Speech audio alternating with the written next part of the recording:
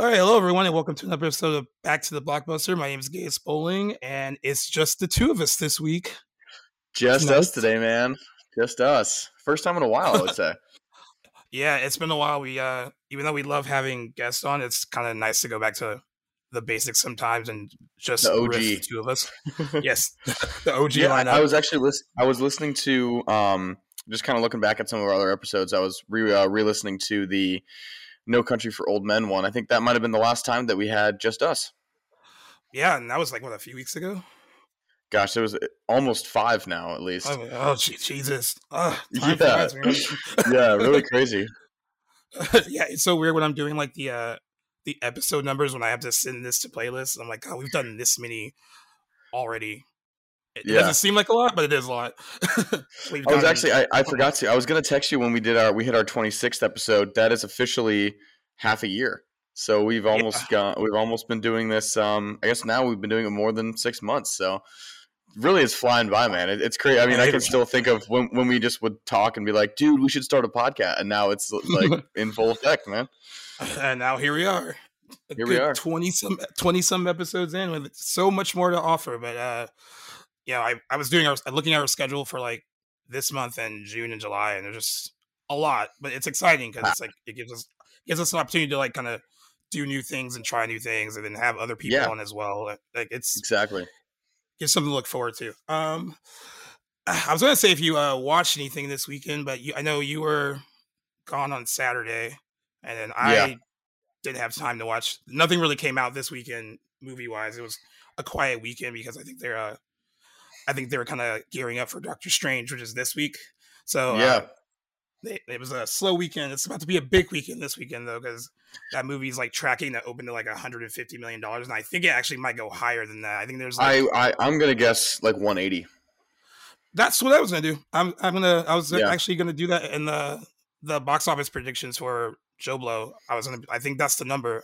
I think there's like a lot of like anticipation from coming off of like Spider-Man, and then also coming off of WandaVision for like people that want to know what happened with her by the time she gets into this movie.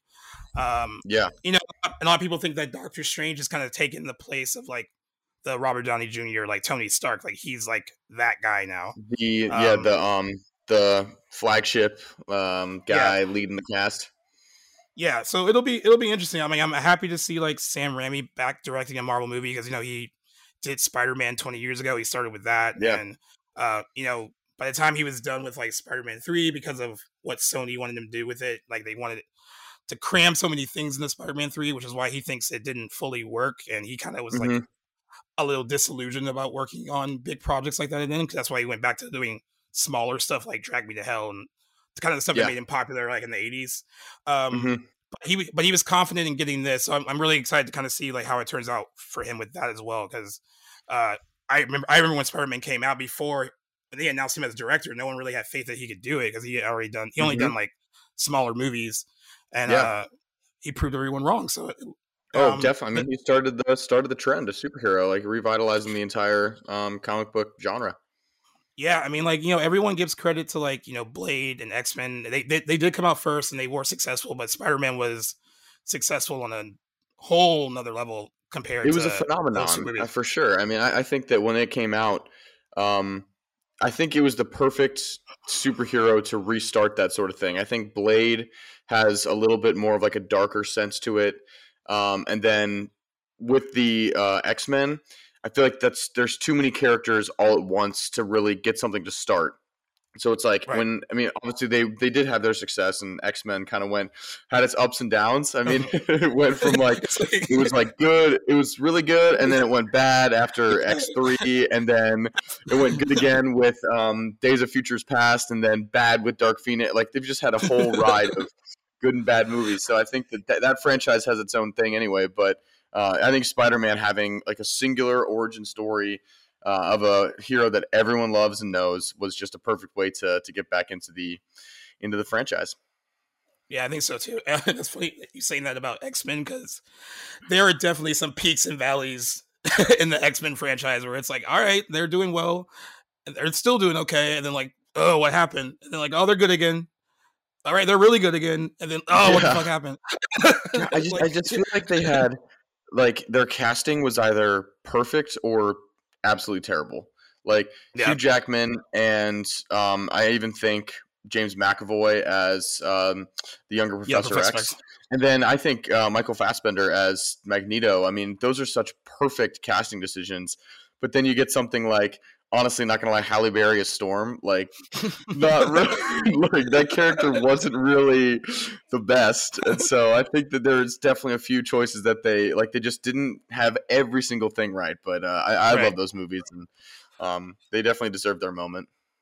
Yeah. You know what's funny about Halle Berry? You saying that? Every time I think back on the first X-Men, I'm like, who else could have played her? And at the time, you know, Angela Bassett's always been like a big actress. I think they would have considered her like too old even then.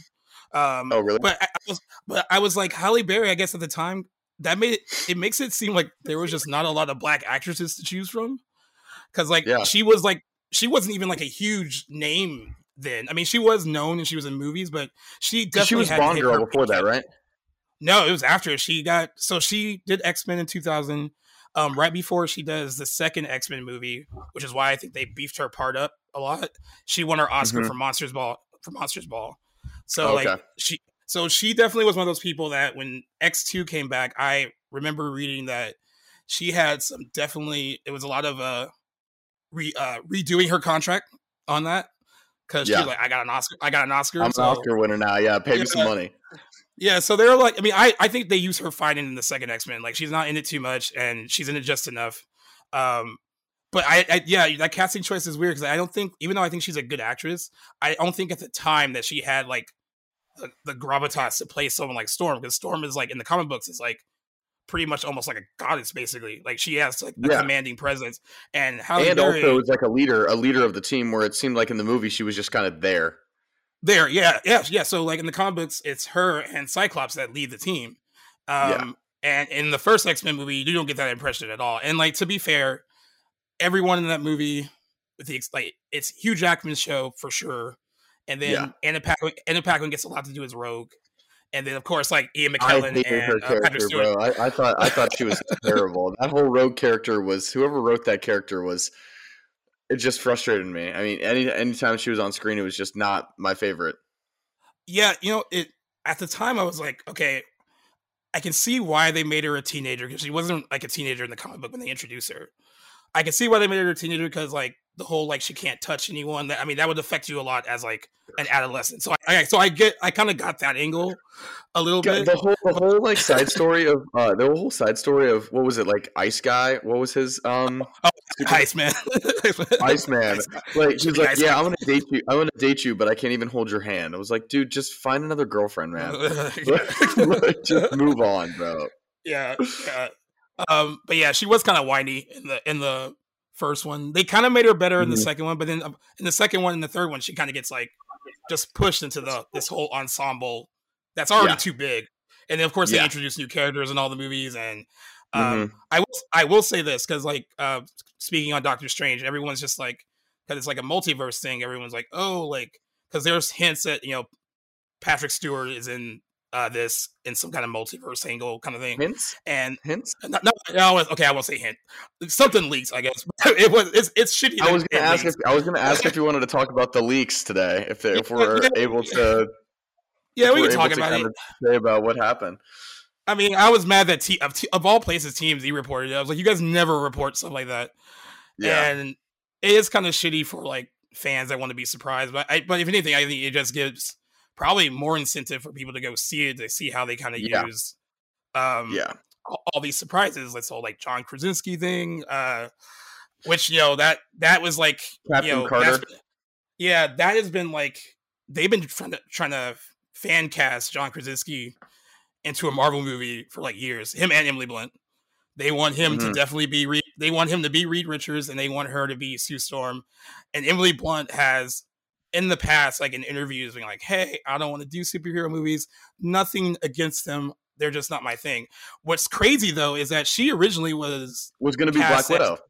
Yeah, and then she ended up doing. I forgot what movie she ended up doing that went over, and she couldn't do it. Not something that was successful though. It wasn't successful. It flopped. Whatever the movie is. Mary Poppins. No, that was successful. I think it was like Gulliver's Travel or something like that. instead of doing. God! Imagine looking back and being like, "Yeah, I could have been in the Avengers and like 11 movies, or I could have done Gulliver's Travels with Jack Black." Yeah, so she's like, so I'm not. Yeah, I like Emily Blunt. I think she's a great actress, but part of me thinks there's like bitterness, like, I should have. Why didn't I just take that part? And I'm sure Scarlett Johansson's like, I'm so glad that didn't work out. Like, I mean, I just saw it. She's the highest paid actress in Hollywood, isn't she? Yep. Yeah, which is, I think she made like $170 million or something last year. And like, Scarlett Johansson leveled that with like being a part of that universe, and then being a successful actress, and then turning that into, getting like producing credit, because that pays a lot of money as well when you're producing projects like this. And now she's, even though her and Disney had that spat when Black Widow came out, they kissed and made up, and she's working on like the Tower of Terror with them. She's producing that. Yeah. She's like, so she, I think a lot of actresses have learned to, like, in order to be successful in this business, like the men, they have to be in charge as well.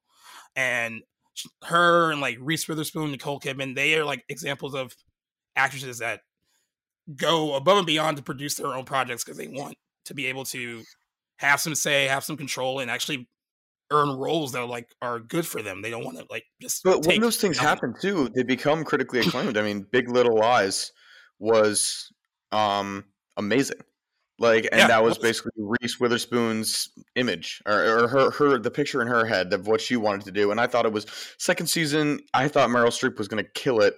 It wasn't as good as the first season, but I think that when you have the ability to have that control and do get to sit behind the chair and say, no, this is exactly how I want to make it. I mean, they're going to be successful, especially when you have these projects that you have a very specific vision for.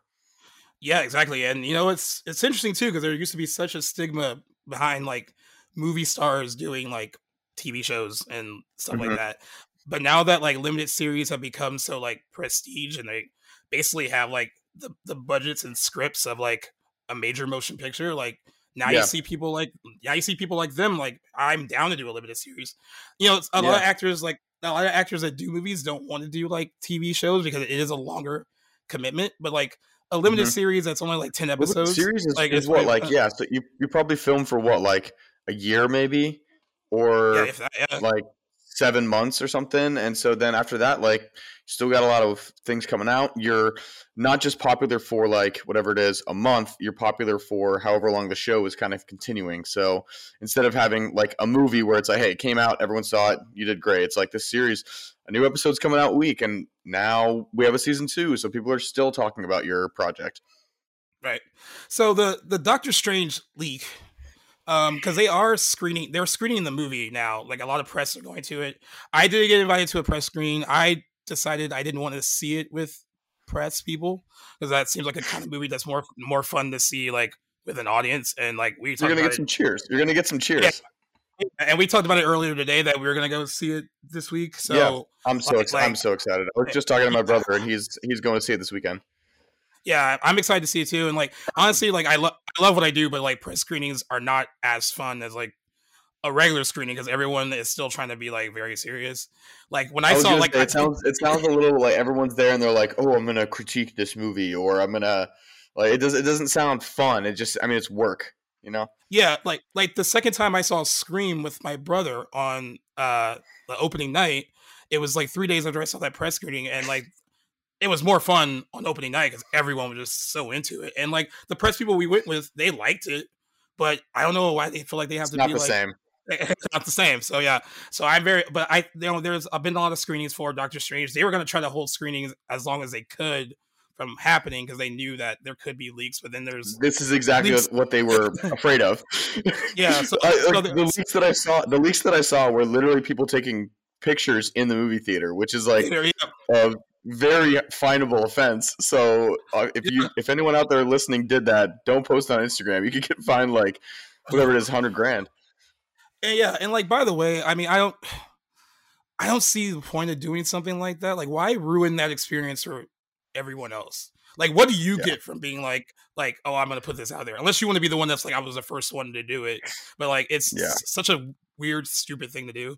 And it sucks too, because with Doctor Strange, like, the secrets that they could have had, like, anything was pretty much on the table. So it's like anything that was able to be leaked, it would have been a surprise to anyone. Whereas with this most recent Spider-Man one, we all kind of knew what the big surprise was going to be, was that they were going to have all 3 Spider-Men. So it's like we were just excited to see that. But for this leak, it's like, gosh, anything could have happened. And now that it happens, it's like, all right, well, what else am I going to be surprised about? Obviously, there's going to be some cool stuff in there that is going to surprise us. But I don't know. John Krasinski as Reed Richards, he's not nerdy enough. Like, let's just say early Office days, John Krasinski, where he had like the sort of a mop head haircut and not like sort of buff, ripped, clean cut John Krasinski. Like, that just doesn't really fit the Reed Richards profile, I think. I honestly really liked the character who played him in the first Fantastic Four.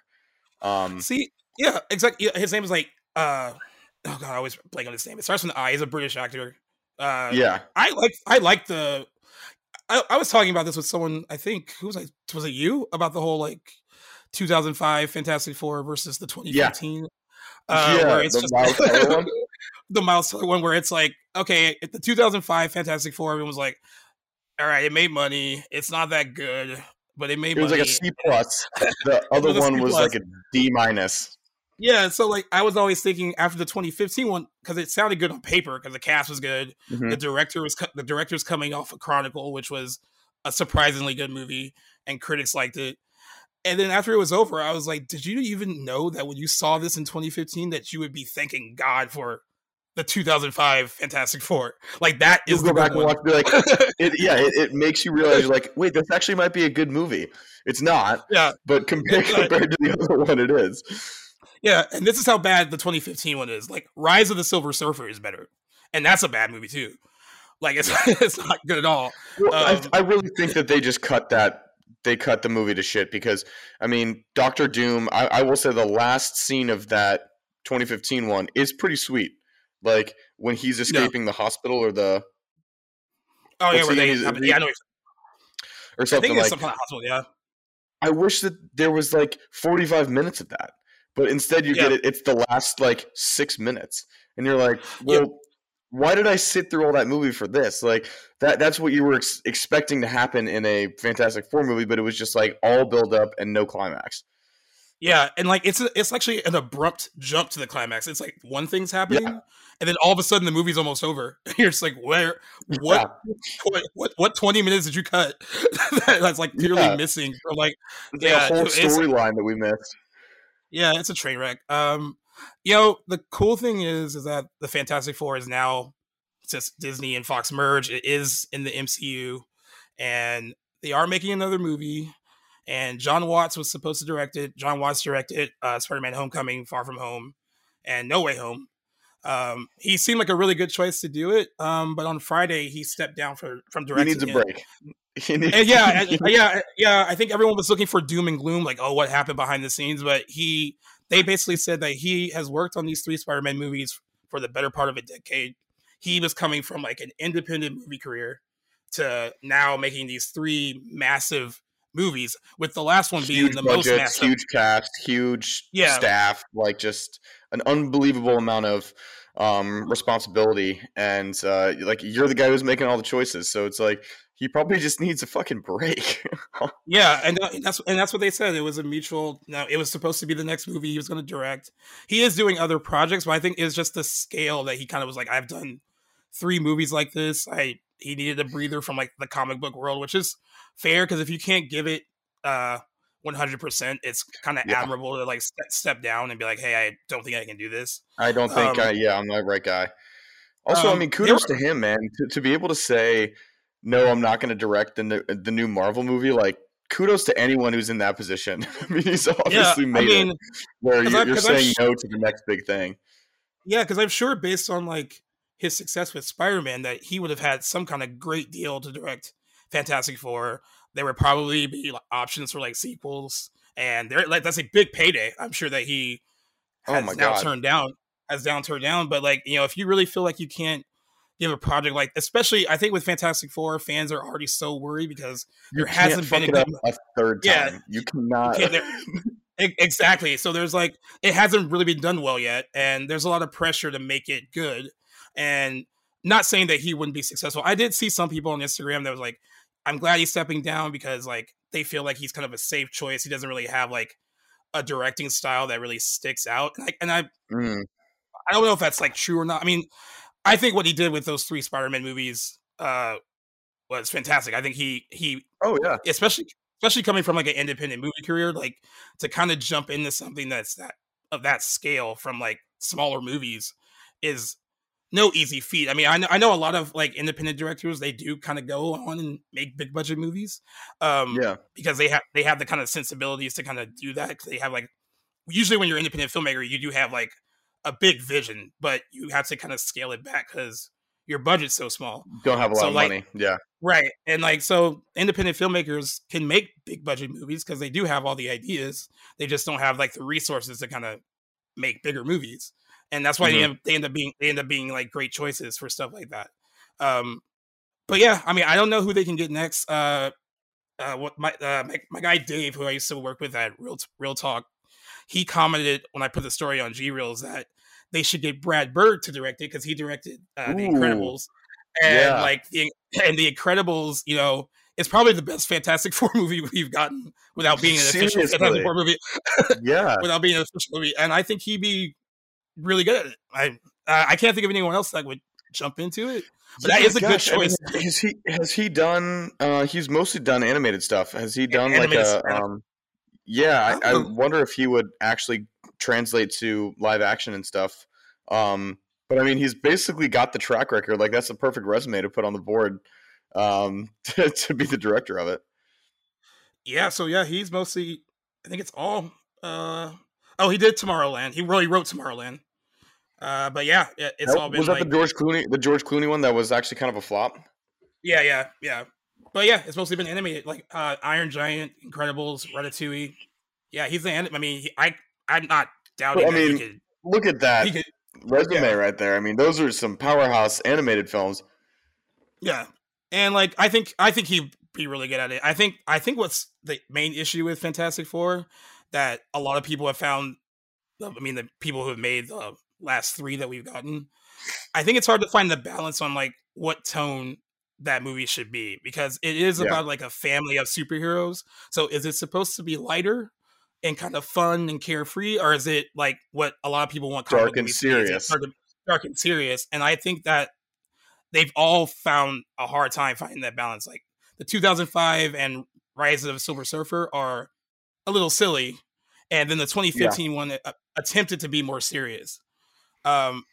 And I just think that tone is hard because it's not like, I don't think those characters are necessarily built for like a dark and moody story, even though Doctor Doom can be like in the comic books a very dark and moody villain. So I mean, like I guess you could, but I just think that tone is hard to get right, and whoever takes it on, that's going to be the biggest obstacle they kind of have to face. It's such a hard thing because like no matter which way they decide to go, it's going to be criticized. And it's going to be basically put on a parallel with these other 2. And is it as good as it? Is it better? I mean, there's a chance that you could make a home run and then have whatever it is, a bunch of movies, because there's a lot of different villains in that comic book series that you can explore. But God, it's just, I think that it's hard.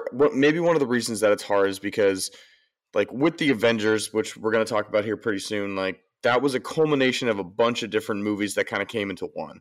And to start off, I mean, it's kind of like X-Men, like we were just saying. It's like to start off a franchise with 4 main characters, I think is a little tough because you have to try and get them to know, you have to get to know every single one of them. I think in the first one, they might have focused a little bit too much on the Thing and not enough on maybe some of the other characters. They made, the Human Torch looked like an absolute douchebag. Chris Evans, well done, but like, it's just, I think each character is so different that it's kind of hard to focus on any of them at all. So it's a tough feat to really explore. Right, because sometimes when you get it right, you get it right. Because like Guardians of the Galaxy, there are a lot of characters, but they got it right.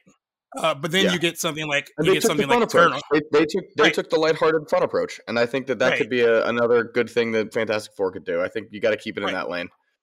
Right, but then when you get it wrong, like Eternals, when there's too many people, way too many people, and you're like, I don't know who you are, and you just died. I'm not supposed. Why should I feel bad? Like, why don't I even remember your character's name after the movie's over and I just watched it?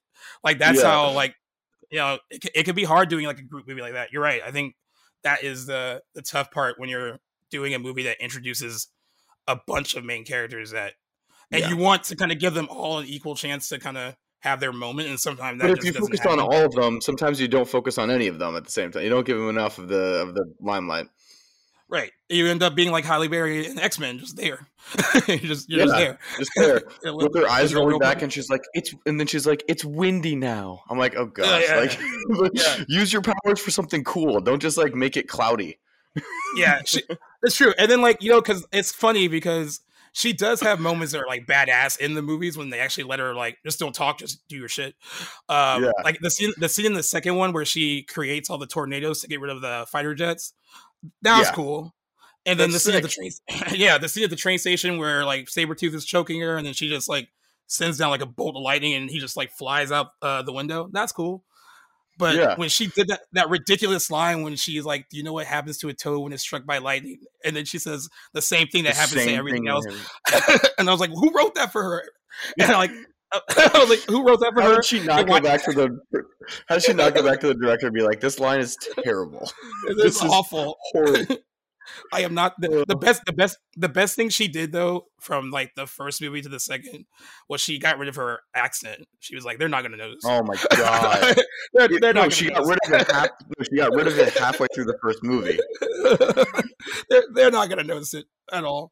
Yeah, that's hilarious. But yeah, we'll see. I mean, we'll be looking out on who kind of takes on directing duties on Fantastic Four. I think that from what they said, the script's not even written yet, so they have like a lot of time. And I know that Kevin Feige at CinemaCon last week, he said that they have this retreat that they go on where they like map out the Marvel movies. So he just went on a retreat where they are mapping out like the next 10 years of the MCU.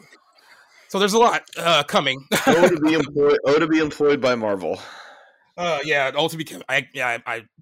for him. I mean, at least he knows what he's doing. You know, we talk about that with like DC and stuff, and like how they need a leader to kind of like, watch over all these projects. And Kevin Feige is really good at watching over all the projects, hiring the right people, not really being like, basically like he's not getting in their way, getting into their creative freedom. Like he is involved as a producer because it's the money, but like he gives them their space to kind of do their thing. He doesn't micromanage them, and like that is also important too. Like he's trusting that like I picked the right people, and I'm gonna there's a reason why we hire them, so like I'm gonna let them do their thing, and that's I think you need that. Yeah, I do think that I'm not gonna lie, I've been watching a little bit of Moon Knight, and it's not really my favorite. I think that they've slipped a little bit in terms of their series. Their movies are still going to be the best out there for superheroes, but I just don't really. I mean, I didn't even watch Hawkeye. Like, it didn't even really like hit a nerve for me. Where I was like, I can't wait to watch this. Like, no justice for that Hawkeye, dude. I honestly think that I feel like they came out with their best version first. When WandaVision came out, that one was amazing. America and the Winter Soldier, or Falcon and the Winter Soldier, was less good, and then Loki was like a little bit better than that, but not as good as WandaVision. And then ever since then, they've just like kind of been a little bit more on a decline. I did think What If was really good, which obviously we're going to see some of that within the Doctor Strange stuff. But there's at a point like there's a little bit too much, and I don't have hours and hours and hours of free time to continuously just watch all this Marvel shit. So hopefully the next 10 years doesn't mean 90 movies. Let's hope it's like a little bit more spread out. And that's true. And like they were talking about on Twitter, they were like, there are a few people that are like, what do I need to watch before, Multiverse of Madness? And they were like, oh, everyone's gonna be different lists, but like, Doctor Strange one and basically everything. And like, it wasn't completely everything, but it's like at a certain point, it's like, can I just like watch the movie and not have to like backtrack through like 6 different projects before I go into the theater? Yeah, to kind of get caught up on everything. Or you just need one friend to give you like a Cliff Notes version and like, all right, I got it. Yeah, like that's cool. But yeah, I can see what you're saying. There's a lot going on at Marvel, and like, I still think with the exception of Eternals, which like was their first like rotten as far as reviews movie that they've done. It's been a well-oiled machine, even though there's a lot going on. But I can kind of see what you're saying, that there is too much at a certain point, especially when you have like TV shows and the movies. And it's cool that they connect the TV shows to the movies, but then you feel like you're obligated to like, wait, do I have to watch that one episode of WandaVision to get this, or can I just go in blind? It's like they're oversaturating their own market.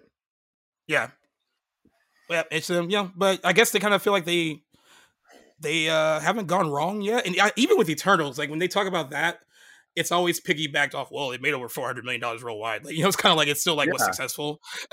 So even with like a poorly reviewed one, they can find a way to be like it was a winner.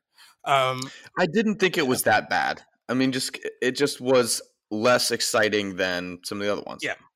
Yeah. And on rewatch, I didn't think it was as bad as I originally. Like in the theater, I was like, this is not good. And I watched it again, and I was like, all right, it's still not the greatest, but it.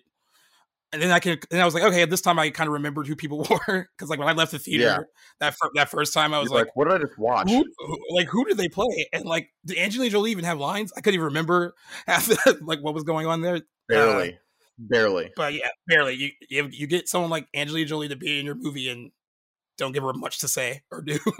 That still baffles me. Yep. But moving on to stuff that's not that well oiled, even though it's all about family, it seems like the Fast and the Furious. There we go. I'm trying. The Fast and the Furious franchise, definitely there are some cracks. Oh, they've been cracks showing for a while, but like they're becoming more obvious to like other people who maybe didn't know about the behind the scenes stuff. So we talked about last week that Justin Lin left as a director, 6 days into production.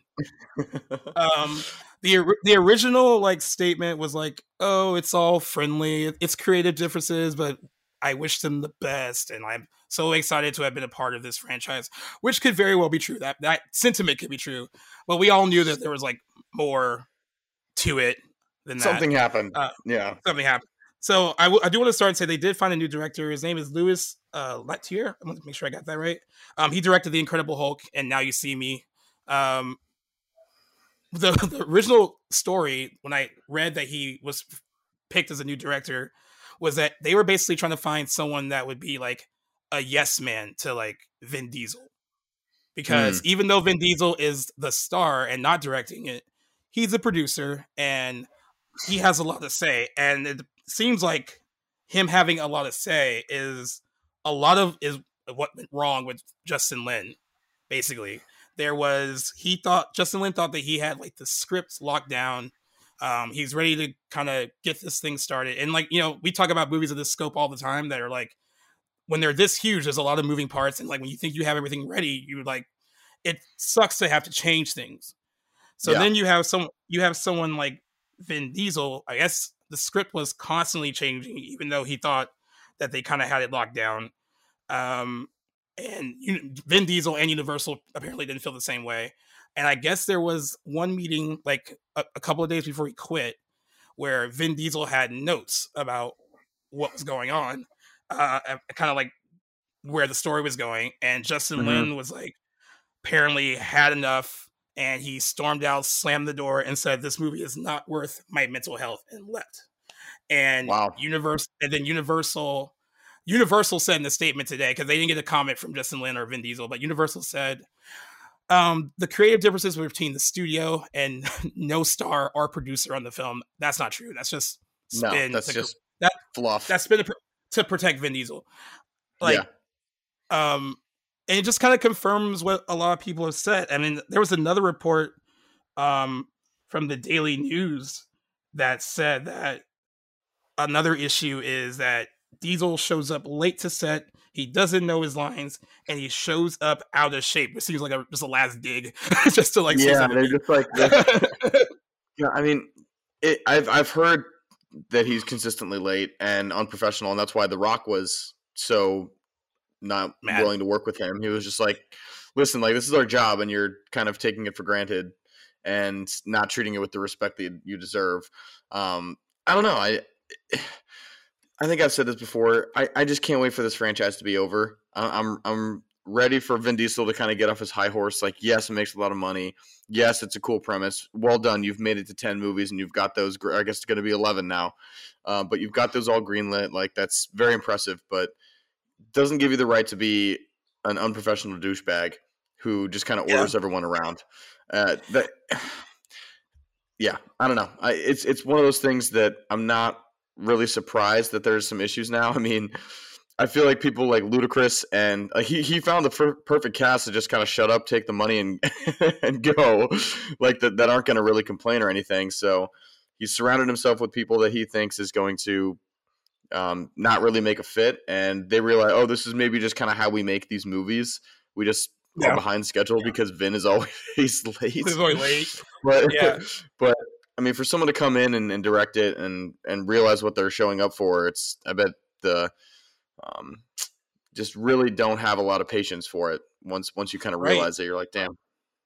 Yeah, and it's crazy too because like I think we brought it up before when we talked about when he tried to like get Dwayne Johnson to be in the next one by like publicly like putting a statement on Instagram, and we kind of said then like, yeah, the rest of the actors haven't really said anything about him, like Jordana Brewster, Michelle Rodriguez, and we all back then we were like, they probably know where their bread's buttered and they don't want to say anything because they're like, hey, it's a big franchise, we're making a lot of money.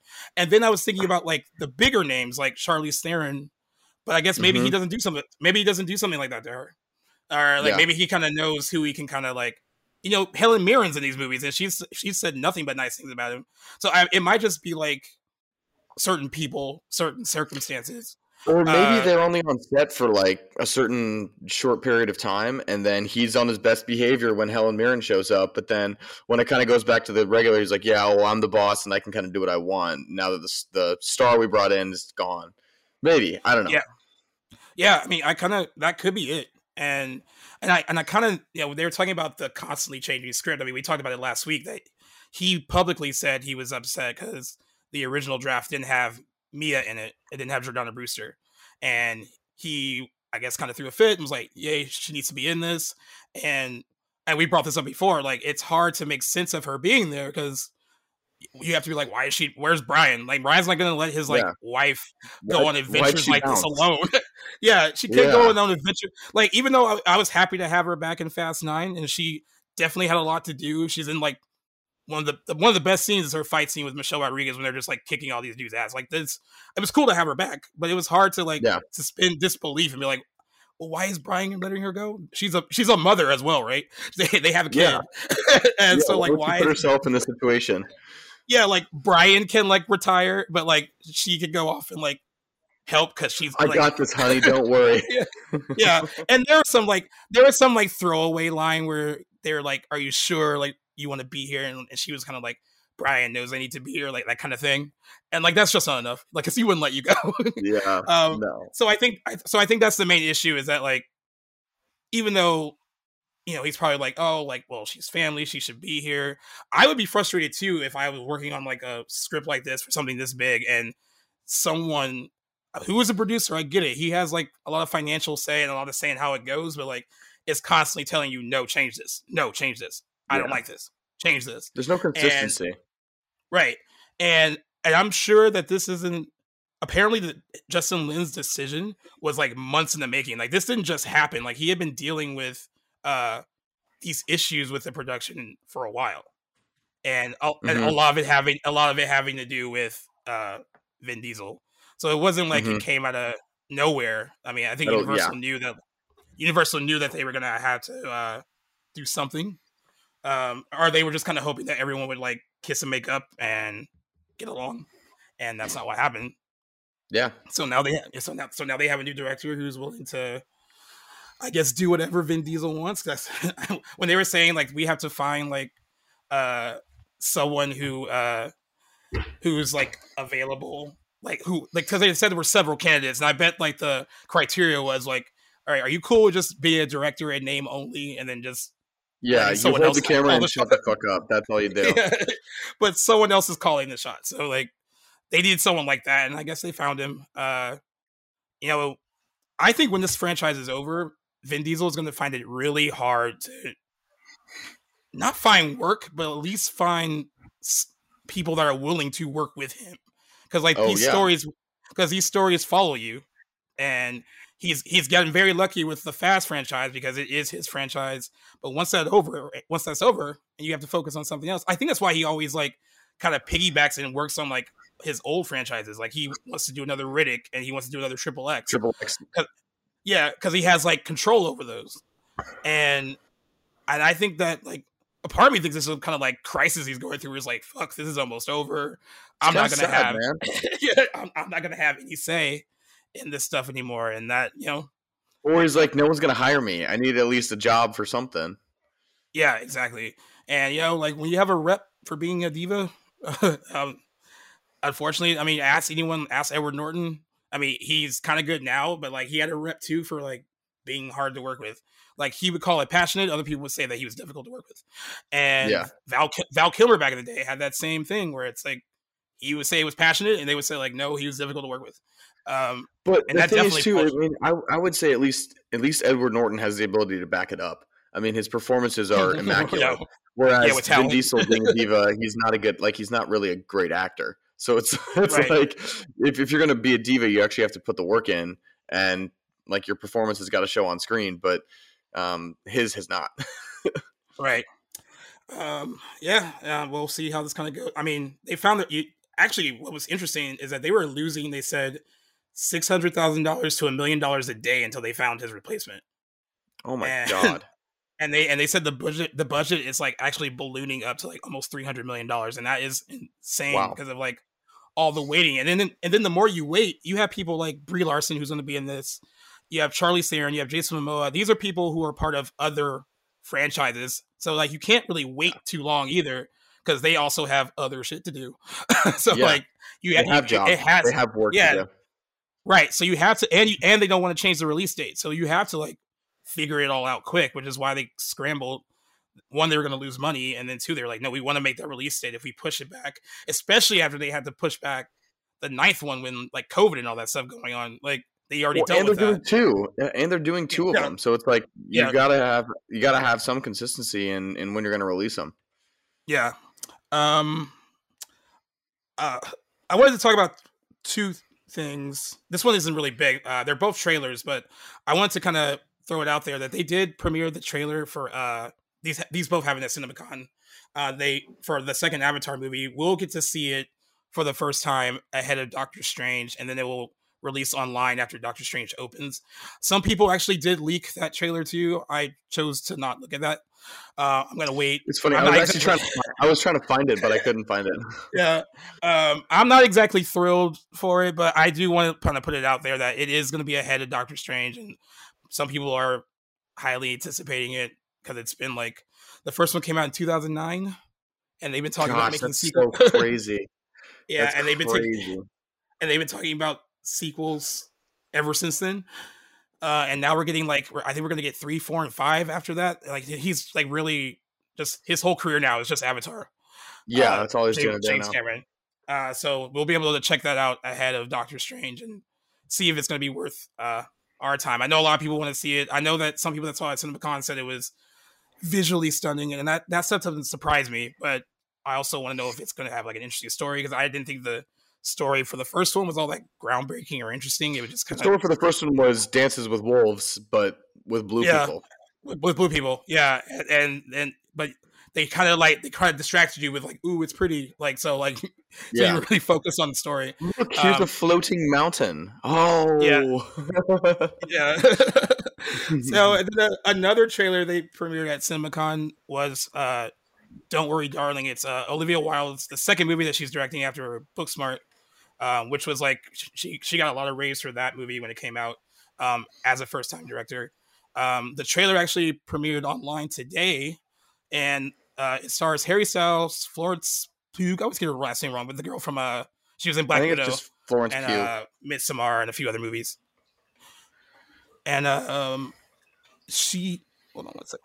So there. Yeah, okay. You still there? Yeah, I'm here. Okay. Yeah, so like she and then it has Gemma Chan, she was in the Eternals and Crazy Rich Asians. And the trailer looks really good. The movie looks like a trippy, like Pleasantville, like meets Stepford Wives, kind of weird, kind of like nice. Okay. they go to like this couple goes to this like retreat. Basically, it's like kind of like a couple's retreat, and everyone and Chris Pine is in charge of it, and everyone looks like everything is supposed to appear to look perfect. Like this is where these couples are like kind of learning to love and accept each other, and like Florence's character kind of realized something is not quite right, and it looks like a really trippy, kind of surreal, like dark, like mystery thriller with some like kind of weird sci-fi elements in it. Nice. It seems like a really, really cool big project for Olivia Wilde to kind of take on after something that, I mean, Booksmart was like a relatively smaller movie compared to. Yeah, it's not like the scope of this is huge, but it seems like a much bigger undertaking than she took on with Booksmart. Yeah, it's not necessarily as much of an indie film as her first. Right, and Harry Styles he was in Dunkirk, and I was watching this trailer, and I was like, every time I'm like, is he good? But he was good in the trailer. Like, he seems like he has a natural like ability to act. So that, I mean, and of course she directed the movie. Her and Harry Styles met on that movie. They're dating now. Yep. So. His wife is now divorced from Jason Sudeikis. Yeah, and like this isn't funny because I'm sure this was embarrassing. But when she was presenting at CinemaCon, yeah, she was presenting the footage, and then like a process server just handed her like a folder that said personal and confidential. She didn't know what it was. She opened it on stage, played it cool. They were like custody papers. She played it cool. Yeah. She didn't show like she was pissed off. She was kind of like, I bet when she got off stage, though, she got on her phone. She's like, "What the fuck are you doing?" He came out with a statement that, I mean, it wasn't his choice. He basically hired the servers, but it wasn't up to him when it happened. I mean, honestly, like, that's genius on the person who served her the papers part. Like, she probably has a very private life. Like, she's not always out in the public. Like, you have to figure out like where to see her and find her. But I was reading something too that, I mean, they've been separated for over a year now, I think it is. And she obviously has to sign those papers and do some stuff with custody. But from what I was reading is that she was probably holding out because it has to do with where she's living, and that's going to determine how much she's going to be able to see her kids. Like I think the article mentioned like being in London and trying to relocate there and having an actual residence there. That might mean she has a better chance of getting to see her kids more often. I don't know what it is, but obviously I hope that they don't hate each other because I love both I like Jason Sudeikis and Olivia Wilde. I actually thought that they were one of the best Hollywood couples out there. They seemed like they were great, but she left for the newer, shinier toy. So, she did. She did. I think it's just interesting to see. But I do want to believe. I want to believe that he didn't know she'd be served there. But on the other hand, I thought when I first read it, I was like, that is so savage to like, while she's presenting like her passion project, you have her served with like custody papers on stage. He said that he had no idea that she'd be served at CinemaCon, but they co-parent, so he has to know where she would be on that particular day, right? Like, hey, I'm going to be in Vegas. Yeah. Now, I'm going to be in Vegas at CinemaCon, and this is the time they're going to present. He's texting this. He's like, yeah, so, like, I know exactly where she is. Oh, yeah. But I want to believe that he's not that petty. But you're also right. Like when you serve someone, and it's hard to like find them where they're at, especially if someone like an actor who's like always all over the place, it's kind of hard to serve them with papers. Or has like bodyguards or constantly around people. Right. And they also put into question like how in the hell because this person that served her had like the credentials to be at CinemaCon. So it was like they were press. And then they got in, and everyone was like, well, "What's up with the security at CinemaCon that this person had like proper credentials, who's not a press person, was able to get on stage?" A long game, yeah, yeah. But this was planned. This was definitely planned. Yeah, and like I didn't want to be mean because I know it's probably embarrassing, but at the same time, I was like, that is such a savage thing to do to someone, like wow, during her big moment. I know, But, if any consolation, like a lot of people saw the trailer today, thought the movie looked great. And it's actually one of the most anticipated movies of the year because she hit a home run with Booksmart and everyone kind of wants to see what she does with this. It's a completely different genre. And if it's good, it'll show her versatility as a filmmaker too, which will be like really cool to see. And that movie comes out on September 23rd of this year. So we have a few months until it comes out. I'm excited for that. That's going to be great. this last thing, we don't have to spend too much time on it, just because it'll be about superheroes, and we're transitioning into a movie about superheroes. But it kind of goes into what we've been talking to about what's going on with like Warner Brothers and their stuff with their shows and kind of everything being in flux. They canceled Batwoman after 3 seasons on the CW, and then they canceled, more surprisingly, Legends of Tomorrow after 7 seasons on the CW. Deadline said that when it came down to like the renewals, but for the Arrowverse shows or the DC shows, Legends of Tomorrow, Batwoman, Naomi, and there's another one called Gotham Knights, which is not on the schedule yet, but they were shooting a pilot, and the CW is like really high on it.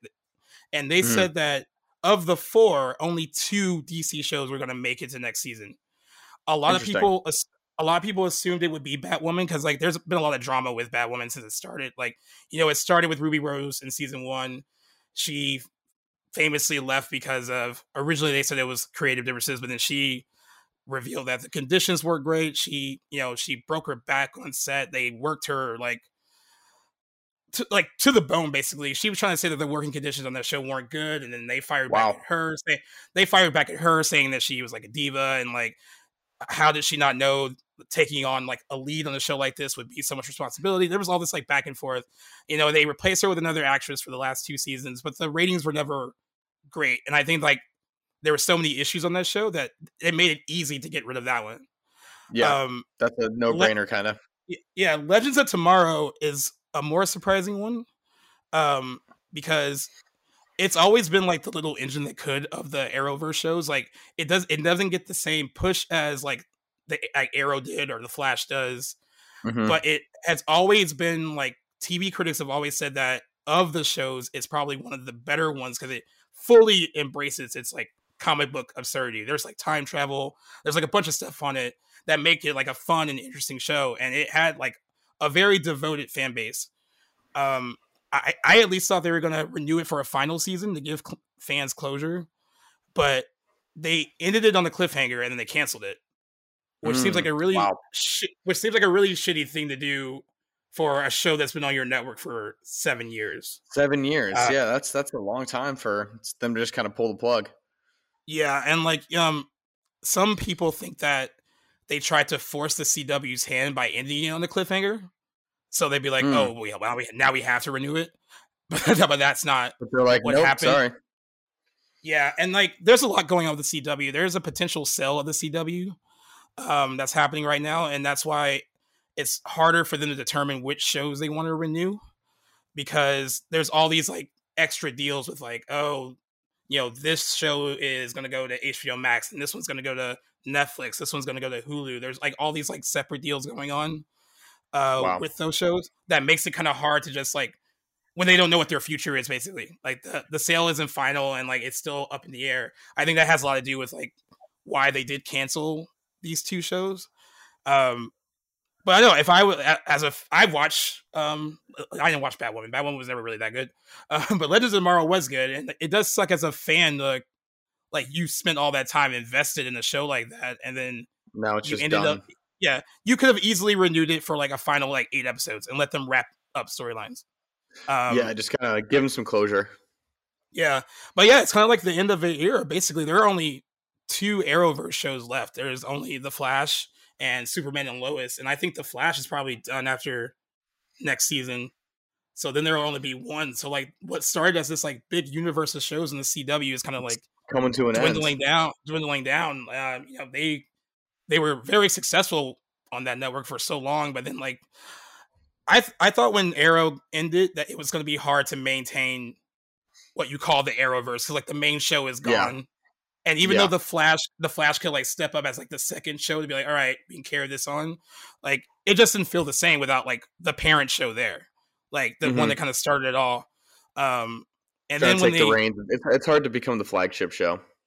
Right, and then they cancel Supergirl and like all this stuff, so it makes it kind of that one harder. Was never. I had never really watched Supergirl, but when I saw like some clips and stuff, it just looked badly made. I don't know if it just seemed like the special effects were not good.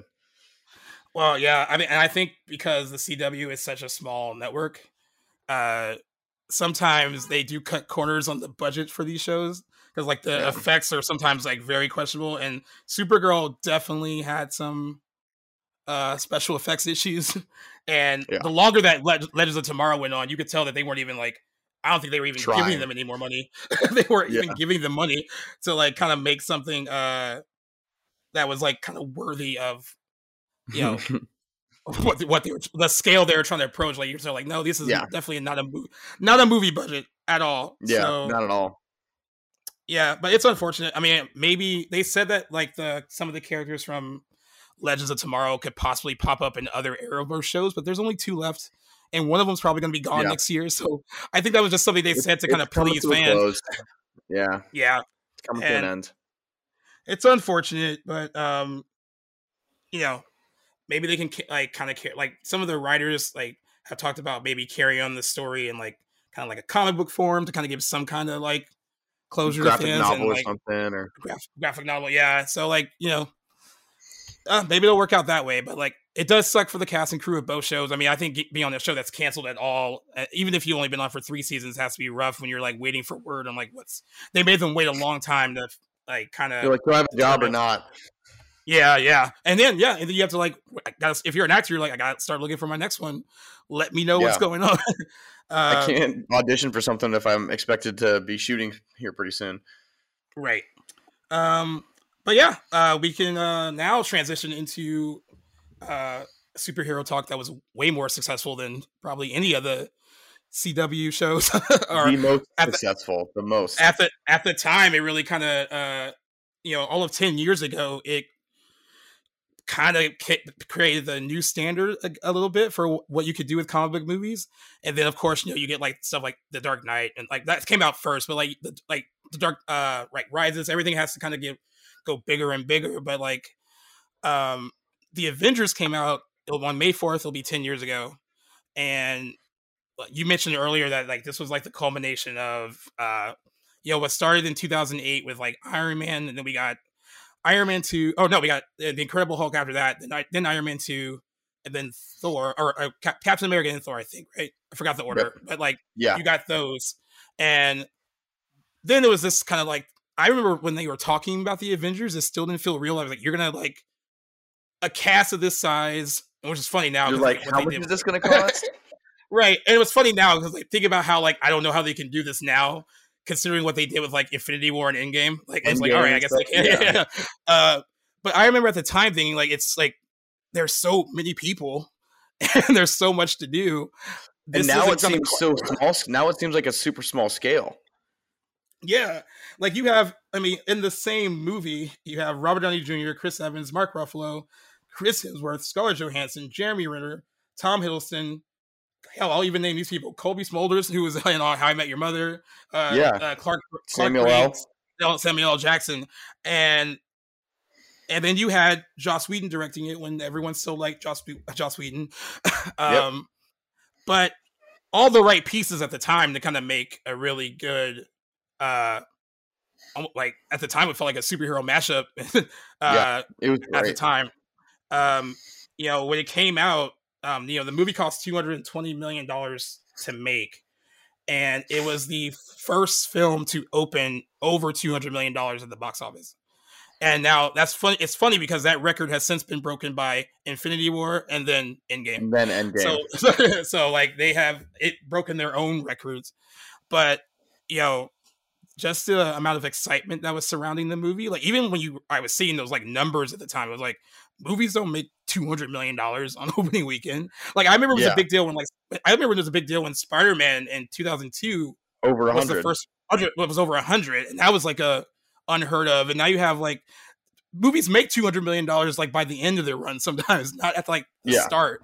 So like it was just a crazy time to kind of be like a comic book fan, like a cool like just fun time that they actually got this right. Because I want to ask you this too, because at the time you had Iron Man. Incredible Hulk is not that good. It's not like it's awful, but it's not that good. Iron Man 2 is also flawed. Thor, I don't think that's great either. It's not as bad. had problems. Captain America actually gets better with multiple viewings than like the first time I watched it. But did you think, based on what we got with those movies that set it up, that this was going to be good? Like, especially because it like the track record at the time was like a bit uneven. I think that they were literally just about to hit their stride. And so since we didn't have any sort of precedent to what these superhero movies could be, we were just happy to see them. And so we didn't, I think a lot of people after all these ones came out, then they went back and they were like, well, Thor wasn't really that good. Captain America has some issues. Iron Man 2 could have been better. Like, but that's only after the fact of all of these other great movies that have come out. I think that it was the first one that really just kind of set the stage for what they were able to do. And I really do think that my favorite part about it is that it continues to be referenced, and it was used in Endgame. So it's like all of these things that they did, they revisited again, and they kind of got some things that they a little bit made fun of themselves. They were just like, oh, like why do you talk like that? Or like kind of making fun of their script in the original one. Like kind of going back to say, hey, listen, we weren't perfect, but like we're going to kind of come back and revisit it, which is really cool. But I do think that people were super excited for this because it was what people were expecting when these movies started to come out. They were like, all right, well, if you're going to do an Iron Man and a Captain America movie, we're going to see the Avengers. Like, we know that that's going to happen. So I think that was such a well-known premise that it was kind of the first one that comic book nerds came from out of the cracks, and they're like, this is what's going to happen. And then we could kind of get a sense for what, like, it literally became this universe where people are like, okay, this is what's going to happen. They're going to use this story from this comic book. They're going to have this sort of ending. This is where they're going to leave us. Now we're going to have Thanos be introduced. Like all of this stuff that no one really even thought about when it came to a quote unquote cinematic universe. Right. But it really just set the stage for what literally every movie studio now is trying to emulate. Copy. Every single studio wants to have a MCU because it makes you billions and billions of dollars. So I think it was. I mean, I will say I like Infinity War and Endgame. Those are probably the two Avengers movies that I watch on the regular and consistently. The first one I don't watch very much. Ultron I've only probably seen twice, but the first one is probably the third best Avengers movie, but it is what started everything. So I think it definitely has its place. Yeah, it's interesting to say that it's the third best because it's not like a slight at all. No, it's just like it's just like the other two are like, you know, I kind of switch back and forth. Like I used to think it was Infinity War, Endgame, but now I'm going to say Endgame, Infinity War. I think Infinity War is better. I go back and forth because even though like with Infinity War, like you knew those heroes were going to come back, there was still this kind of shock and surprise to watch them all get dusted, like big superheroes, like Black Panther and then like Spider-Man. I was like, oh, it kind of had like the guts to kind of go there, and like some studio movies don't because they want to play it safe and like make the audience happy. Like, hey, the heroes win. Like it kind of goes back to like Empire Strikes Back. Like that movie wasn't afraid to be like, hey, he found out this guy is his father. He cut off his hand. Han Solo is frozen in carbonite. There's literally no hope left. There's no hope at the end of that movie. It's just like, and that's brave. And I was brave then. And I think that like a big budget movie like Infinity War doing that, and in today's day and age is also pretty ballsy because you can like potentially alienate your audience. But yeah, like it's the ultimate cliffhanger to get people to go back and watch the next one. Right. And I think what Avengers did really well too, since it did turn out so well and it was really good, it really kind of more so than just creating that cinematic universe, but it made you excited for like what was coming next. Like even the individual movies that were coming out after that, I feel like they kind of hit their stride once they did Avengers. Like things were less uneven. Like I mean, I would say that like Thor: The Dark World is not that good, but then after that, it kind of like they kind of get a lot better. Like stepped up their game because you get like you get Galaxy. You get the Winter Soldier, which is like much better than the first Captain America. Civil War is also a good entry as well. I know that Age of Ultron, the second Avengers movie, gets a lot of shit. I like it just because Hawkeye's in it more, and like I believe there's justice for Hawkeye. Like he needs a little more credit than he gets. And they actually gave him more to do. Like the one thing I don't like about the first one is he gets like basically like hypnotized in the beginning, and he's kind of evil. He's bad for the whole movie, pretty much. And then he's gone for like a good half of the movie, like a good chunk. He's just not there. And then of course they get him back. They get him back before the final battle. That was like my only thing. I was like, he's just kind of there, even though he does get the cool like jumping off the building, shooting the arrow shot. Like there's a lot of cool moments in Avengers. Like people kind of make fun of it now, but that rotating shot of all of them in during the battle, like in New York, it's iconic. It's cool. And like, you know, when you're watching in the theater, like I remember everyone like started cheering because it was just like, it's just a cool, like that's all your heroes in one place. Yeah. All your heroes in one place. I think there's something that Marvel has done really well too, is that there was such a high chance that as this became popular, that each of the stars would kind of maybe become a diva and say, hey, listen, I need more attention. I need more of this. But I guess maybe it was just they were all on this journey together. And I mean, Iron Man saved Robert Downey Jr.'s career. Scarlett Johansson was just kind of becoming popular again. And everyone loves Mark Ruffalo, but he had his moment to become into a big franchise. Chris Evans is notoriously humble. So it's like to have this group of people that all want to just make a good movie together, and they're not like, no, I need more lines. My dialogue isn't enough. Like Jeremy Renner could have gone in and been like, oh, I'm bad. Like let's rewrite this because I don't like that storyline or something like that. But I think that, and as they've continued throughout the entire series and the universe, like they've kind of kept that same vibe, and they've all kind of continued to be this sort of quote unquote family where they all just enjoy each other's company and they just want to make good movies together. And I really, really like that. I think that's what's kept them afloat. I think DC has some issues with that. They've not had the best casting. So it's like, right. They really just hit a gold mine. I don't think we'll ever see anything else ever like it again.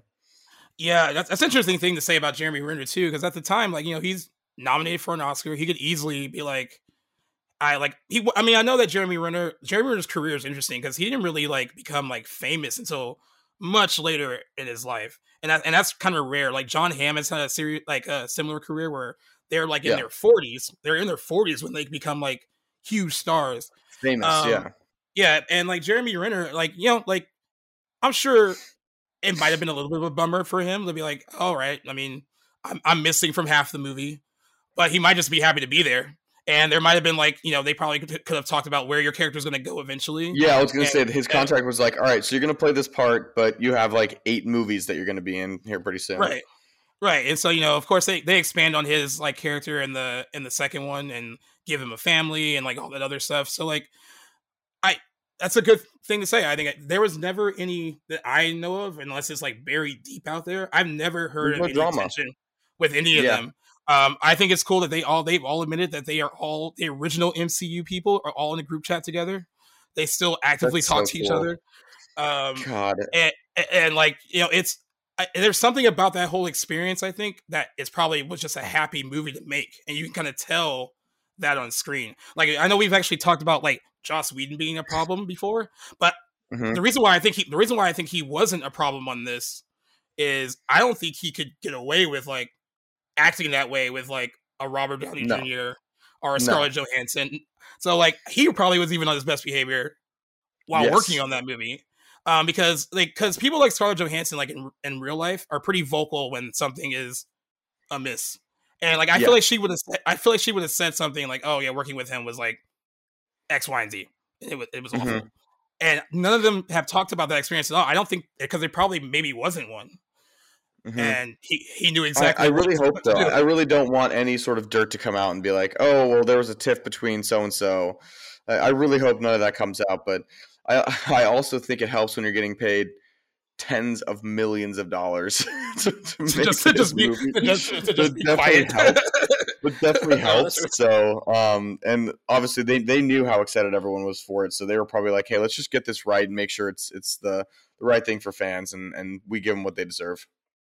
Yeah, and I thought it was cool too. I mean, like the interesting thing about having like the with Mark Ruffalo too, because Edward Norton was the Incredible Hulk originally in that movie. Again, we talked about it earlier. Famously, like difficult to work with. He had his ideas for what that character was supposed to be, and he kind of like tried to go above Kevin Feige, and Kevin Feige was like, "Know your role. You can't change stuff like that." So it was kind of decided that they would part ways, and they all have like different ideas or different opinions on how the parting of the ways went. They all have like I think it went this way, and Kevin Feige's like, no, it went that way. But I thought Mark Ruffalo, it was a seamless transition though, to kind of easy make him the Incredible Hulk. And I think like since Mark Ruffalo just seems like he already has like a very nice everyman kind of image, like he was really good at playing the whole like kind of nerdy part of the character, like kind of that has to be reserved. And I thought I maybe because there was also time between the Incredible Hulk and the Avengers, like I agree. But there was no like it didn't seem jarring that it was like, oh, we have a new guy that's playing the part. Especially I thought he fit in really well, and I also liked seeing just the chemistry between the group for the first time, like like the whole riffing off each other. Like this is the first time that a lot of them are working together. I mean, I know that some of them had like. Like Samuel L. Jackson had like a role in Iron Man 2, and so did Scarlett Johansson. So they worked with Robert Downey Jr. before, but this is like having them all together for the first time, and that has to make the casting process interesting for the individual movies because you have to be like, all right, they work well here. I wonder if they all can work well. Can they work well together? Yeah, yeah, and they actually found that to be good too. I mean, it helps. Like Chris Evans and Scarlett Johansson have known each other for years. They were already friends. Yeah. And at this point in his career, Robert Downey Jr. has like got his shit together, and he is apparently a joy to work with. He's very professional, and there's that aspect of it too. Samuel L. Jackson, he signed like a multi-picture contract. He's just happy to be there too. So I mean, he just kind of like, I'm in a position where I'm making like, so they said that Samuel L. Jackson probably is like the biggest box office actor in the world just because of all the franchises that he's been part of. Yeah. And I think he was just like, yeah, it's another big budget movie. It's going to make a ton of money. I'm happy to be here too. Like, it's just cool. Like, I mean, like it was just seemed like a happy experience. Cool. A happy experience that turned into like a really fun experience for fans. I mean, I don't know if you saw it opening day when it came out, but I saw it opening day when it opened, and I think I did. It's a packed theater, and everyone was just so excited for it, and then like it turned out to be like just so good.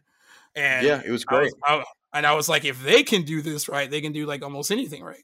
So like, well, and I also really like how there's so many ways to go about keeping the story going, but like with something like the Avengers, they were able to keep that story going into Spider-Man. What was the first one with the Vulture? Oh, Homecoming. Homecoming. Because, I mean, that's where he got his start by trying to clean up that project. And, like, they did it as, hey, the superheroes, they saved the world, but they kind of left New York in a shithole.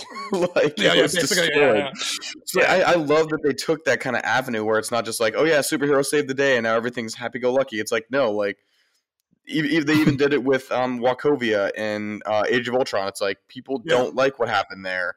Superheroes aren't in a very good light.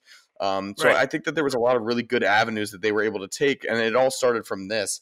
I don't know if they were writing scripts for future movies like that, but they were able to just take this story and go into 1,000 different directions, which I thought was really cool. To touch on the Mark Ruffalo thing, I was watching an interview with him. I think it might have been on Graham Norton or something, but they had told him that because he'd obviously auditioned for it, and they were like, all right, so because I think they introduced him at Comic-Con, didn't they? Yeah. So basically the studio calls him and they're like, all right, so in the morning there's either going to be a limo outside your house or there's not. If there is, you get in and you got the part and you're going to go. If not, then thank you very much and have a good day. But it's I can't imagine like just waking up and seeing that limo and realizing that your life is going to be like he probably didn't even realize it at the moment. It's like immediately in that second, his life went from quirky, funny, romantic comedy guy to being the Hulk, and that is just such a crazy life change just from that one decision. And I think he's done fantastic in that role. I really liked him when he did Ragnarok. I thought that was one of his best performances when he was like kind of going through all that. I thought it was great. And they let him be funny in that too. Like that was he turned out to be like the perfect person for that part. That's so funny that you said that about that story with him, because Marvel has a tendency to, like, when they call Don Cheadle to take over War Machine after Terrence Howard either left the project or got fired, whoever wants to say what happened. He was at his like kid's birthday party, and they were like, "Hey, do you want to take this part? You don't really have a lot of time to decide." And he was like, "Well, it's like a life changing, like they said it's multi-picture deal."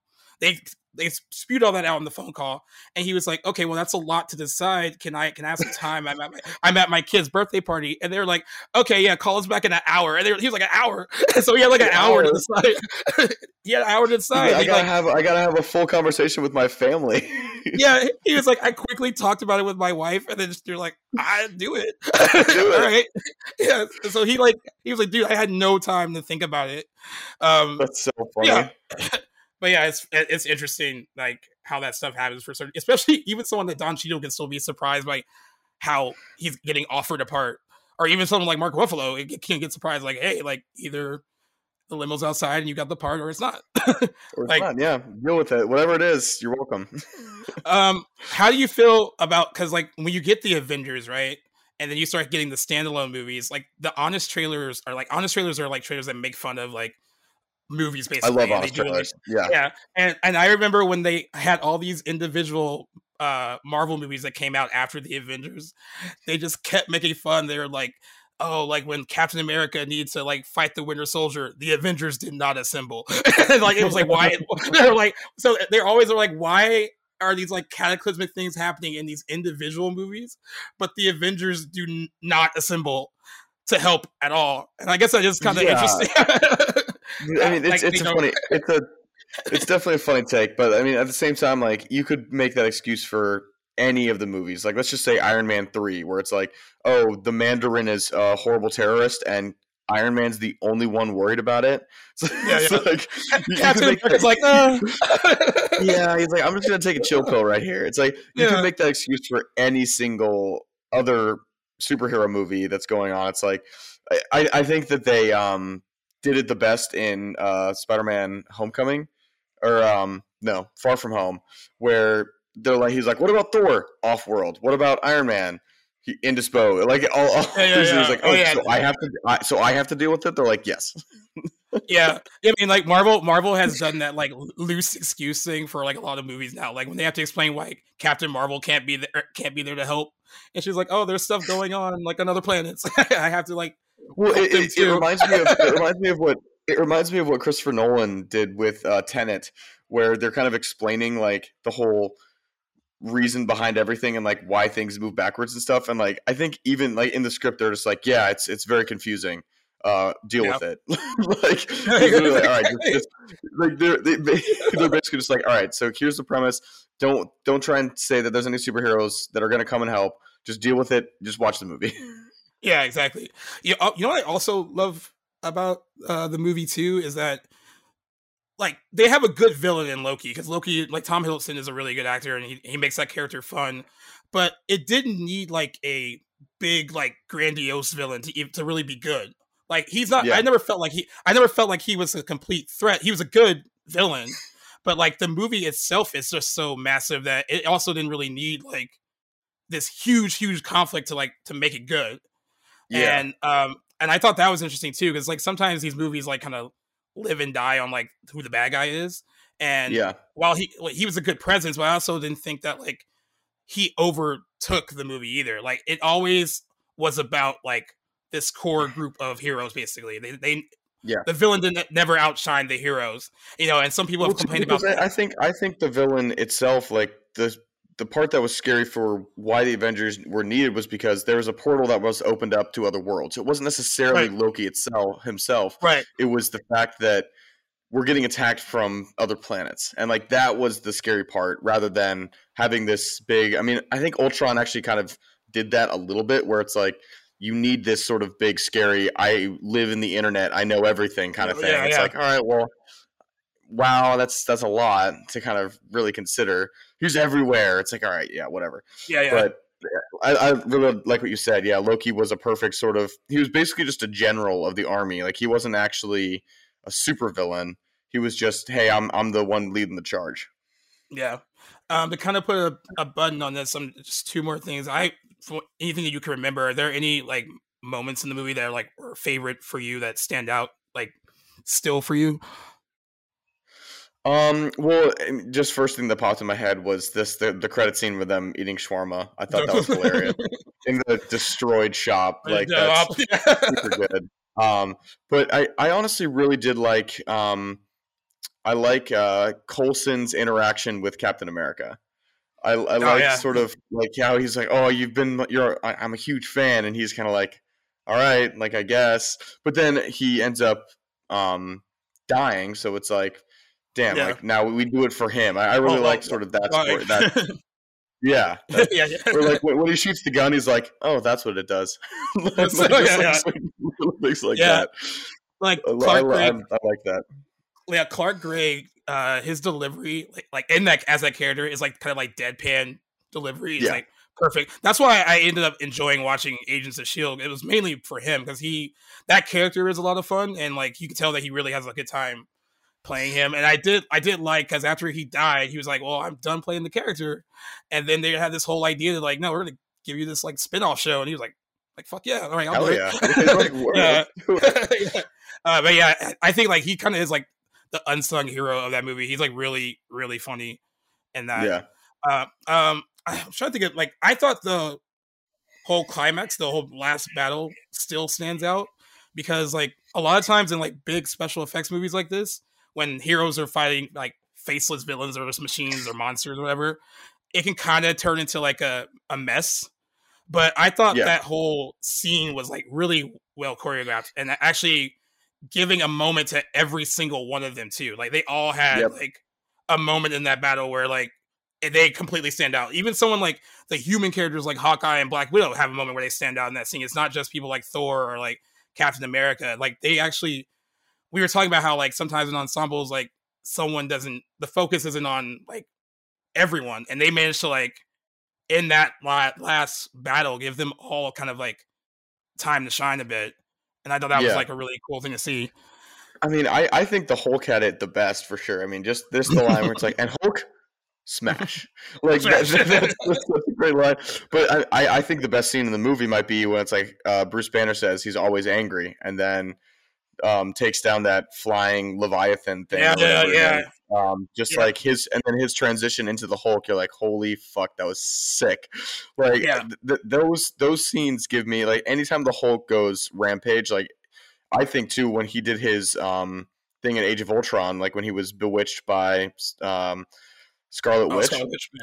That was such a good scene. I love seeing the Hulk go wild. That's just one of my favorite things in this. Like that's what I live and die for in a superhero movie is just seeing the Hulk get after it. He's like so good. And like, you know, because there's been so many times with that character they haven't gotten it right. Like that first Hulk movie that came out in like the early 2000s, which is awful. With Eric Bana. So it's nice to kind of see like, all right, maybe he doesn't need his own movie, but like you can make this character like work. Well, because then they put him into the Thor universe, into the Thor story, and I thought that was a perfect like segue for him to kind of have a little bit more of a supporting actor role. Yeah, and I also want to say too, not necessarily like a favorite moment, but I actually thought, even though like Jeremy Renner doesn't have a ton of screen time as Hawkeye, they have to kind of establish that him and Black Widow are like not kind of buddies in combat, basically. And I actually liked their fight scene when he's still evil and she like, you know, she can't kill him, but she's like trying to like, you know, basically knock sense into him, literally, like snap out of it. I thought that kind of like the fight and then the aftermath where they're talking, like kind of those two moments kind of set up like what that kind of camaraderie was between them.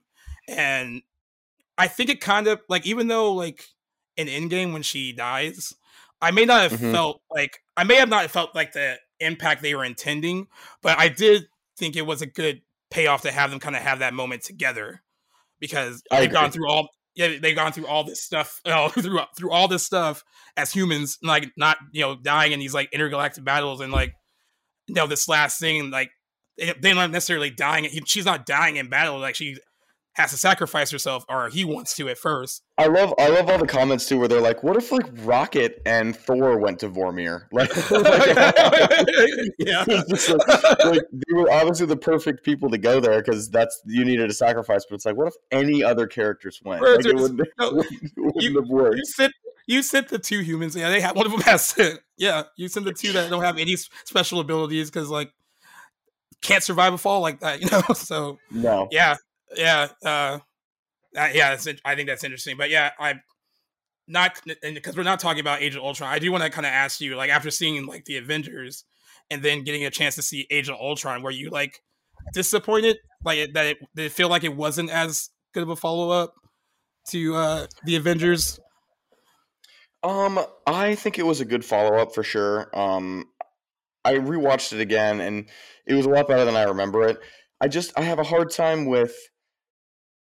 In all of these movies, you need sort of a like army of like goons that you can have a big scene where like, all right, Thor's going to kill 100 of these enemies, but you can't have it necessarily you can't have all these extras and stuff. I didn't really like how the Age of Ultron was just a bunch of other Iron Men, basically. Like he built his own sort of robot army, and that was what they were fighting. I was like, all right, like that wasn't my favorite part, but I think that it was needed for the story. It's my least favorite Avenger movie, but that's just because all the other ones are so good. Like it's hard to rank them because like there has to be one that's not as good, or the last one on the list, but it's still good. It's just not the same as Infinity War, Endgame, and then obviously the original. So it was needed, but it wasn't. It was a perfect for that time because it was like right after Iron Man 3.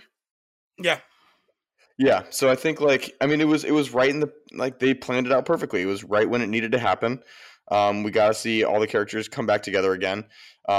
Introduced Wanda, which didn't like her at first. Her accent finally went away. She was just kind of like Halle Berry. She's like, I'm going to not do this Russian accent anymore. All right. I'm done. The one thing that I wish that they had done in, I really think they've just underutilized Vision. He really didn't get a lot of screen time as him using his powers and him doing cool shit. Right. But whenever he did do something like that, I loved it when it was in Age of Ultron. So that's what I liked about it. I think they definitely underutilized him, and I think when he dies in Infinity War, the reason that works isn't necessarily because we've gotten to know him so much. It's she sells it, whatever pain she's going through, she kind of sells that whole moment of this just happened and how tragic it is. But yeah, he was kind of one of the most underutilized people, I think.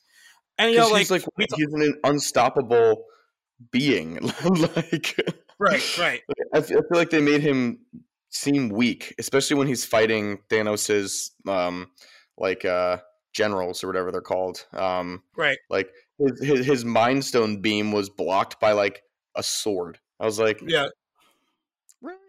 No. I don't know about that. Yeah, that's funny. And then this franchise gets so big at one point that you can make Captain America: Civil War, and that's basically a mini Avengers movie. It's it has a fuck ton of the characters in it, and they're just hey, yeah. I always felt that even though Civil War is a story in the comic books, I always felt that Marvel was all right, some of these guys have contract fulfillments. We need to just throw them in another one. Let's put Captain America above it. We can't call it Avengers, but let's give the Captain America another run. Yeah, Jeremy Renner, you're supposed to do 6 of these. Let's throw you in here. He's probably cool. I'm happy to be there. But yeah, that's how big it got at one point. That it's where they introduced Tom Holland as Spider-Man, so that was perfect. Spider-Man, yeah, and also rest in peace, Chadwick Boseman as Black Panther too. Got introduced in that movie. But yeah, I mean, I think what the first Avengers kind of shows, because it's interesting that we talked about like ensembles earlier and how like that sometimes people can get slighted, but I think this movie shows like it can work and you can do it right, and and people aren't just going to be a Halle Berry and just be there. They will like actually everyone kind of serves a purpose.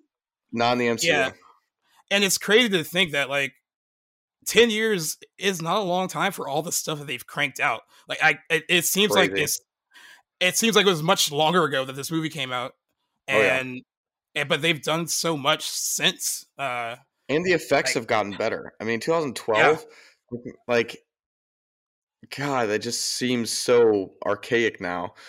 Yeah, I know. Things that they, like, because I mean, we're about to go see Doctor Strange, which is going to be the definition of new age CGI, pulling out all of the stops to create the coolest visuals. Cannot wait for that to happen. But if you put that side by side with this Avengers movie, I mean, obviously the animation's good. Like the transition from Banner into Hulk is good, seamless. Yeah. It still holds up, but it's like, God, you can do a lot of stuff in 10 years. Exactly. And, and like, I'm not going to, Joss Whedon did a good job directing this one. I know that like with Age of Ultron, like apparently he wasn't so much like an asshole, but there was a lot of pressure with Ultron to kind of, I guess he may have put it on himself because Avengers was so successful that there was just a lot of pressure to get it right. And he kind of talked about how that experience wasn't as fun, but I'm glad like once he decided not to come back, they transitioned into like the Russo brothers, who did an amazing job with like amazing job. No, I mean they did amazing jobs beginning with Winter Soldier and then Civil War, and then they kind of took on those last two Avengers movies. And I'm not saying that Joss Whedon couldn't have done it, but I can't see it wouldn't have been that. It wouldn't have been like that. But I'll give the man credit where credit's due. He helped start it, and he was the person. He deserves his kudos for sure for that one. He was this person steering the ship when this all began, and like it wasn't necessarily a plan like guaranteed slam dunk either. So the fact that it all came together, and like even 10 years later, like even you saying like it's like maybe the third best Avengers movie, and that's like just saying like, and that's like basically like not even an insult though. It's still like that whole franchise is, if you're just talking about just the 4 movies, it's still a solid group of movies. Yeah, I mean, saying it's the third best Avengers, but like if you put it in a culmination of all the other Marvel movies, it's definitely high on the list. Yeah, for sure. And and it's funny because we're of course we're seeing Doctor Strange this weekend, and like the universe continues to grow and build, and I'm kind of excited to see what they're going to do next. Kevin Feige says that we will eventually get another Avengers movie, but I think there's a lot of setup with more characters to kind of come before we get that. Sounds about right. But you know what? If anything, Marvel has taught us taking their time is their strongest asset, and I'm excited for what they have planned next. So, it's been a great run for them so far, and I'm glad we were able to like kind of look back on a movie that is still holds up. And by far. Yeah, it holds up today. But yeah, that's gonna wrap things up. It's interesting because we talked about the Friday the 13th thing on our last episode. That's still happening. One of the other planned anniversary episodes, and this is gonna be the first time we've done this. I assuming you feel this way about this movie, but Attack of the Clones, it's turning 20 this month. And it'll be the first time talking about a movie's anniversary where I don't like it. instead of talking about how much we loved it and how we're praising it, it's going to be a lot of, at least on my end, like what went wrong, why it still doesn't hold up. And it's literally going to be an hour of us talking about how good Revenge of the Sith is. yeah. We're gonna be like Phantom Menace, not so good. Attack of the Clones, awful. Just skip to Revenge of the Sith. I think that is what it's going to be mostly. But it's going to be interesting to talk about a movie that like I've tried. It's just like I can't get into it. But I feel like sometimes even not so great things could be celebrated and like kind of reevaluate and kind of see. Yeah, it holds up for sure. It's Hayden Christensen starting off, and I'm excited for that. I got a lot of opinions. Yeah, that'll be fun. But that's gonna be what's coming up next. And as always, Owen, you can sign us off. Yeah, Gase, it's been great. I'm glad we got a chance to do one just ourselves. It's been a little while since we've done one, and my favorite thing to do is just on a Monday night talk about movies. So, guys, just want to appreciate you guys for listening, tuning in anywhere you can find podcasts, Apple Podcasts, Spotify. It's where I like to listen to Spotify. Yeah, we've consistently been rated pretty high in good pods, and just want to keep thanking everyone for doing that. And if you have a moment, we would love it if you would like our videos, like our page, subscribe to it, comment, anything like that you'd like to do if you'd like to keep listening, and maybe give us some ideas to. Got a pretty busy schedule. We got a lot of stuff planned, but if you have any other ideas for us, then throw them out there for sure. And yeah, I'm excited to see Doctor Strange this weekend, so we'll definitely talk about that in our episodes coming up. And that will be some spoilers. We're probably going to do that. I guess we did talk about some leaks, so sorry guys if you a little bit of a late spoiler alert, but not our fault. Not our fault. Yeah, exactly. So they're already out there. Yeah, thanks guys, and appreciate it. Thanks for listening. Yeah, thanks for listening, guys. Peace.